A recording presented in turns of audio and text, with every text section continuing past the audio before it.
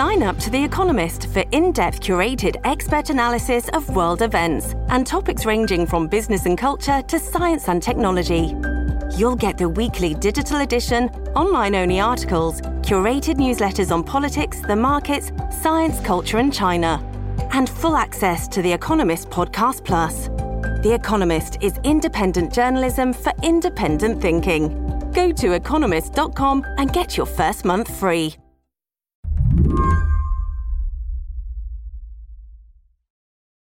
Rachel Bade reports for The Washington Post on Capitol Hill, spends a lot of time in Congress, and lately she's been getting frustrated hearing how some pundits like to talk about Nancy Pelosi and impeachment. Every time there's a new person that comes out in support of impeachment, and we even saw it last night, people freak out and say, oh my gosh, more Democrats are supporting impeachment. Does this mean they're inching toward it? Is she, Nancy Pelosi, feeling pressure? And it's by people who don't really either know Pelosi or don't really know how the caucus works. Because, you know, from my reporting, even if a majority of the Democrats support it, she's unlikely to change her mind from my understanding and talking to people who are very close with her. There's this one story that really stuck with Rachel about what happened when Pelosi's caucus tried to outmaneuver her last month. The president had just blocked White House lawyer Don McGahn from testifying in front of the House Judiciary Committee. And for Jerry Nadler, this was a real breaking point. He'd gone so far as to make a pact with other members of his committee. If McGahn doesn't show, we'll call for impeachment. And Pelosi sort of saw the writing on the wall that people were about to make a big public push for this. And she sent either notes or sort of buttonholed other top leaders and were like, we need to have a meeting with Jerry Nadler right now, tonight. And so she summoned Jerry Nadler, who's the chairman of the Judiciary Committee, to a meeting in her office. I think it was like 9 o'clock, 10 o'clock at night, and basically confronted him and had all of her fellow leaders sort of gang up on him, like a 6-on-1 sort of meeting where Jerry Nadler was arguing for the merits of impeachment and how it would help his investigation. And Pelosi and everyone else in the room was telling him it was a lousy idea. Did she literally go around the room and be like, you know, you make the argument against it, you make the argument against it, and then sort of look at Nadler like, what you got? So from my understanding is she doesn't tell people that what they have to say, but like they know. And everybody in the senior leadership is on the same team on this. So like Pelosi didn't have to convince Hoyer to tell Jerry Nadler this was a bad idea. And I was there in the hallway to grab him, wondering if, you know, how it went, what happened. And he wouldn't say anything about the meeting. But the main thing was he came out and he didn't endorse an impeachment inquiry the same way that his Judiciary Committee members had done, you know, just hours before and would continue to do the next day. He held back. A few days later, Nadler showed up on CNN, where Wolf Blitzer really pushed him on this idea. Why not impeach the president right now? Mr. Chairman, why not open a formal inquiry? As I said, it may come to that. But why not now? What's the problem? He twisted, he squirmed, but Nadler refused to call Pelosi out. Well, right now there doesn't appear to be the support for it. In your committee or among the Democrats in the whole Well, House? I'm not going to get into that, but there does not appear to be the support for it now. And we will see. Even the people who are supporting impeachment, they're not pushing for it. They're not pushing her. They're not criticizing her. They're not whipping for it. And this is all because they don't want to go up against her. And she says no. So that's sort of the dynamic that people don't understand. One of the things I was trying to answer last week was, say Mueller comes in July and there's just like dozens more who join this movement and it becomes a majority of the House Democrats. Will she change her position? And the answer I got was no. One person very close to Pelosi told me that even if she is the last person standing, the last House Democrat standing on impeachment, she's going to fight not to do it. Damn. Right? Today on the show, Nancy Pelosi holds the line. Rachel's going to tell me how the Speaker of the House got to this moment, staving off impeachment proceedings, no matter how many caucus members want them. Democrats might be serious about holding Trump accountable, but they're more serious about something else, their own political fortunes. I'm Mary Harris. You are listening to What Next? Stick with us.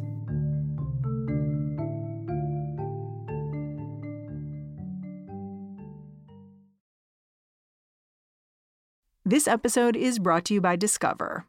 When it comes to your finances, Discover wants you to know they are the credit card that is always there for you. With 24/7 U.S.-based live customer service, everyone has the option to talk to a real person anytime, day or night. Yep, that means no more waiting for, quote, normal business hours just to get a hold of someone. We are talking real service from real people whenever you need it. Get the customer service you deserve with Discover. Limitations apply. See terms at discover.com/creditcard. I want to really understand this equivocation and this back and forth where some members really believe in impeachment, but they don't feel empowered to express that. But my first question is just, what are they scared of here? Well, I do think that there are a lot of members who are unsure about what is the right path. And you have some who feel like they have a constitutional duty and they're worried about how history will judge the House Democrats if they do nothing to stand up to Trump in terms of impeaching him. But then there are others who worry that if they impeach the president and it does have sort of a whiplash effect or a blowback, like Pelosi is concerned about, that it will help Trump get reelected. And that means 4 more years of, very partisan, divisive sort of bickering, and that it would be bad for the country, in their view, to have Trump reelected, that is the most undesirable outcome. And so they don't want to do that. But then it sounds like in the middle of all that, you have Nancy Pelosi, who has her thumb on the scale. That's right. She has made very clear where she stands on this. Meeting after meeting, she talks about how Democrats need to continue investigating the president. And she always says, Trump wants us to impeach him. She says this over and over again to try to tell people, let's not fall into this trap. She sees it as a trap. And the Democratic caucus, they look at Pelosi and they listen. They really respect her, or they're, worried about going up against her. And so a lot of them sort of have fallen in line. And even the ones who have not, like I said before, they're very careful about their language. They don't criticize her. They don't work against her to try to get the impeachment started. They just sort of go out there and express themselves and leave it at that. You've said this a couple of times, that people don't want to cross her. Can you tell me why? Can you tell me a story of what she's done that makes people scared? So there's a couple of instances that people still talk about, Democrats who have been around for longer than a decade. They still talk about the run-in she had with John Dingell, who was the chairman of the Oversight Committee a long time ago. He basically disagreed with Pelosi on a lot of policy issues and did his own thing. And Pelosi, during a redistricting one year, tried to get him out. She backed somebody else against him when he ran against another Democrat. He won. And so when he came back, she basically gave the green light to one of her top allies to take him out as chairman. And she won. Her ally, Henry Waxman, took his gavel. There was another instance with a woman named Jane Harman, who was a fellow California Democrat. They just never got along. And when Democrats took back the majority, when Bush was in the White House, Jane Harman was set to become the Intelligence Committee chair. And she made a very big public push for the committee gavel. And Pelosi didn't like that and ended up nominating somebody else from the caucus who was sort of a lower level backbencher, who a lot of people were like, why would she pick this person? But again, a lot of people sort of chalked it up to her having these differences with Jane Harman. But the most recent example actually happened in January. After the 2018 election, Pelosi actually had a moment of vulnerability where a lot of people watching weren't sure if she was going to be speaker again, if she would get the 218 Democratic votes to become speaker again. Right, because there were a lot of younger people in the caucus. You had a lot of new voices. Right. Actually, but that's another story. It wasn't right. actually it wasn't actually the new voices who came for her. It was was the people middle who of had the been road. here. Yeah, the people who had been here for a long time who thought they just needed new leadership. So they tried to band together to take her out. And she had to sort of suffer through 2 months of embarrassing headlines about, is Nancy Pelosi going to be speaker? Can she do it? She's been around too long. They need, fresh leadership. And she eventually picked them off one by one, either by, having their donors lobby them. She would go to different groups and seek endorsements. And then on the rebels who actually said they weren't going to vote for her, she would offer them things like votes on their prized bills or potentially committee assignments. And she would pick them off one at a time. But the thing everybody remembers is that she actually came for revenge a couple weeks later and kept some of these rebels from getting prime committee posts that they were supposed to have. The one everybody talks about is Kathleen Rice, who is a Democrat from New York. She was supposed to be on Judiciary Committee. Everybody thought that she was going to be. She's a former prosecutor. It was pretty much lined up and in the bag. And all of a sudden, during that meeting, when they were picking people for the committee, Pelosi swept in and totally upended it all and named a new freshman, much younger than Kathleen Rice in terms of congressional experience, to this position that Kathleen Rice was supposed to get. And people see that and they say, oh, wow, she's got a lot of power. She's not afraid to use it. So they think twice about going up against her. It feels a little bit like putting people's heads on spikes on London Bridge to me. Maybe, maybe not. I will say that Pelosi's team, they push back on this narrative that she's willing to enact revenge. They say it's more because people respect her than anything else. So it's not like she's out there saying, look, this is what I did to people who went up against me. And in fact, they try to sort of downplay that. But there's definitely key moments that people remember. And that was one of them. What she did with Kathleen Rice was one of them. And that makes people sort of think about how a decision is going to affect their own future when they're trying to get various committee assignments or a committee gavel. They need Pelosi at their back to be successful a lot of times. I was struck by something else when you talked about Nancy Pelosi's style of how she convinces folks to, for instance, on the question of impeachment, not come forward and not press for something that they may believe in very much and their constituents might believe in.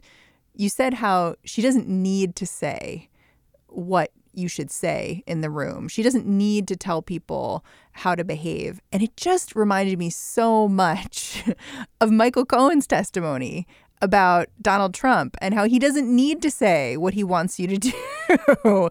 You just do it. And it struck me that they operate in sort of similar ways. That's, it's an interesting thought. I've heard a number of people sort of make a similar observation, which is that in both parties right now, the power is very, very centralized at the top. The decision making when it comes to Trump, the Republican Party doesn't push back on him. And Pelosi is similar.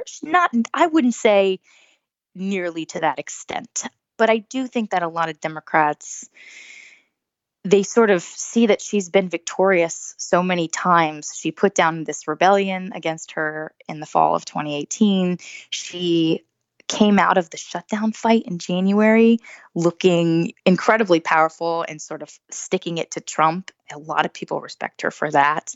And so I do think there is a lot of deference that is given to her because of how long she has led the caucus and the recent victories she has had since 2018 that people say, oh, she must know something, and I'm going to follow along with that. Privately, I've talked to Democrats who hate that. But again, these people are saying this privately. They're not saying it publicly. And that, again, just speaks to the authority she wields.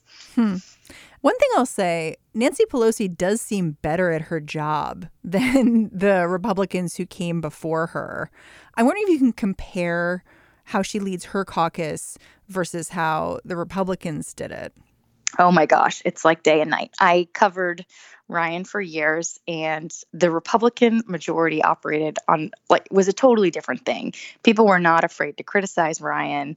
They were not afraid to even suggest that, oh, if he does something, maybe we will file a motion to vacate the chair, which basically means try to steal the speakership from him. This was a regular occurrence. People they just spoke bluntly. They criticized him all the time. The group that I followed the most was the Freedom Caucus, which is a group of several dozen conservatives. They would actually go around Speaker Ryan, to get what they wanted from President Trump.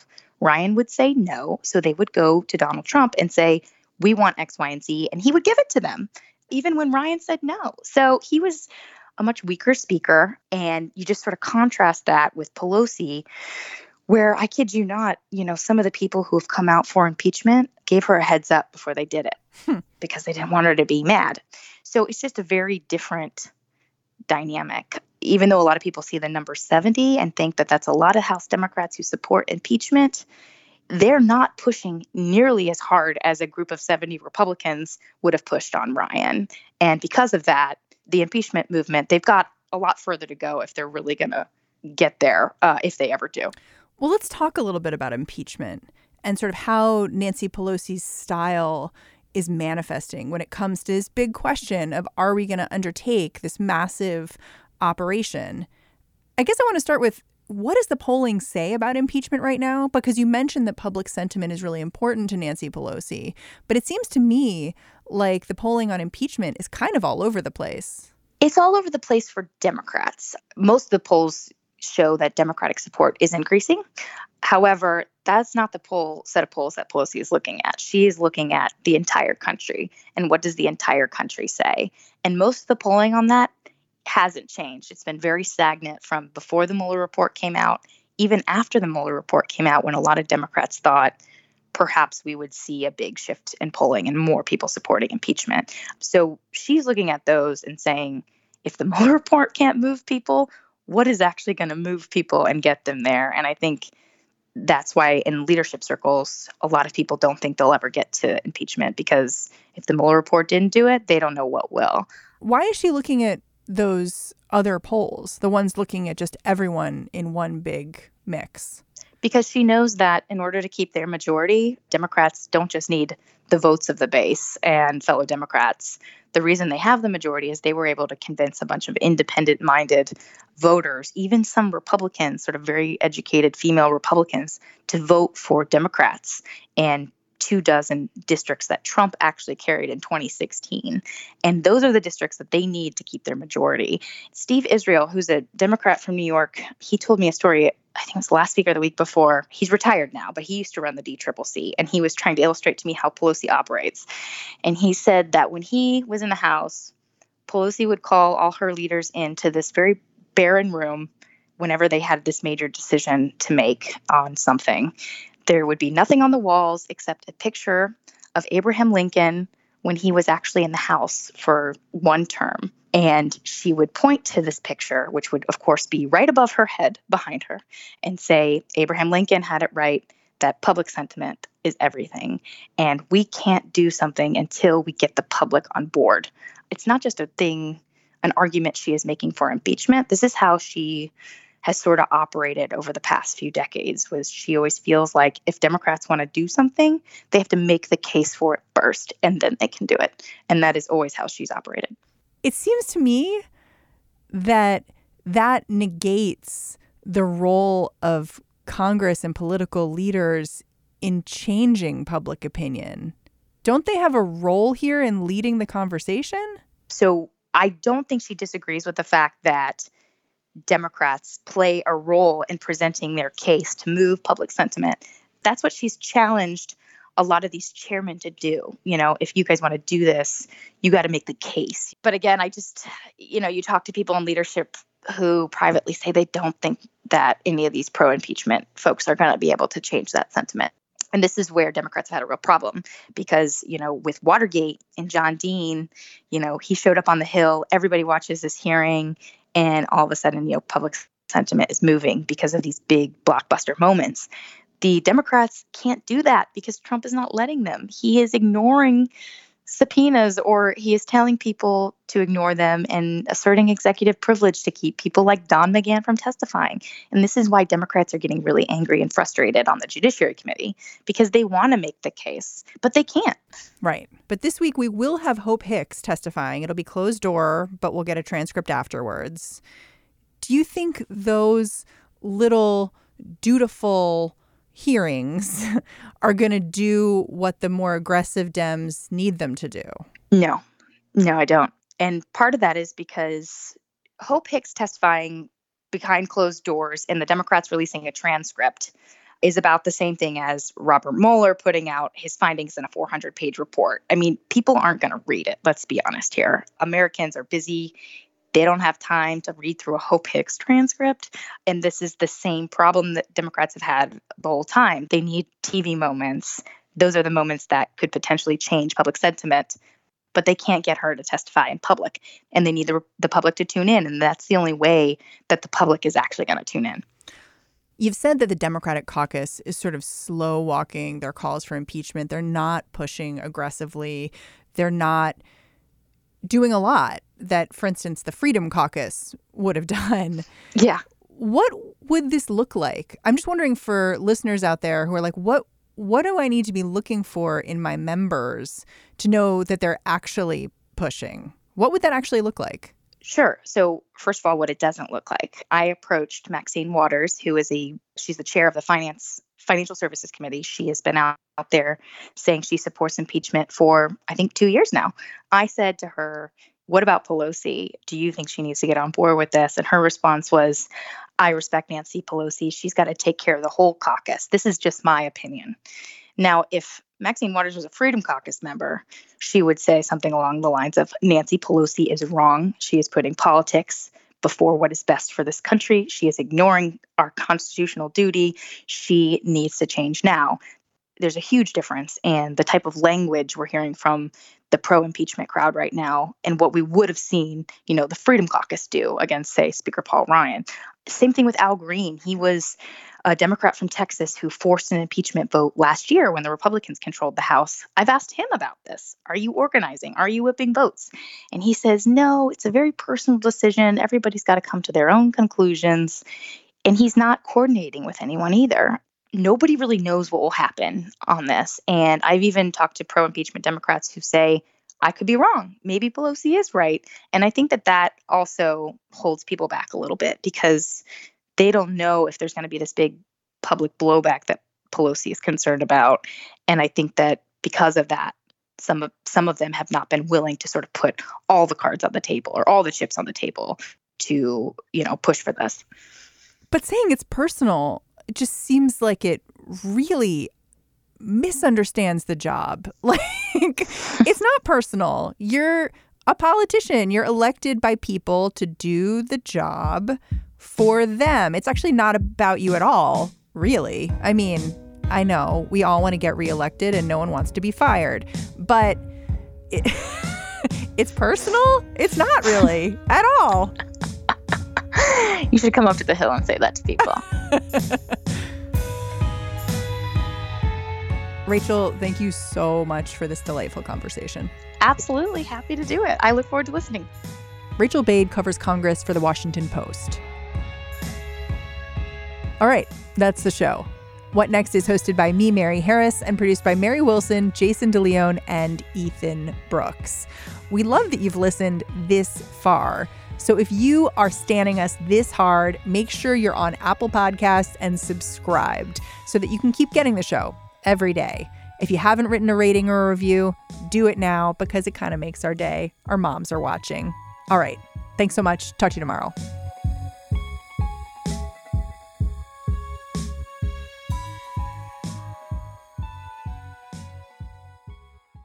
Hello, it is Ryan, and we could all use an extra bright spot in our day, couldn't we? Just to make up for things like sitting in traffic, doing the dishes, counting your steps, all the mundane stuff. That is why I'm such a big fan of Chumba Casino. Chumba Casino has all your favorite social casino-style games that you can play for free anytime, anywhere with daily bonuses. That should brighten your day a little. Actually, a lot. So sign up now at ChumbaCasino.com. That's ChumbaCasino.com. No purchase necessary. VGW Group. Void where prohibited by law. See terms and conditions. 18+.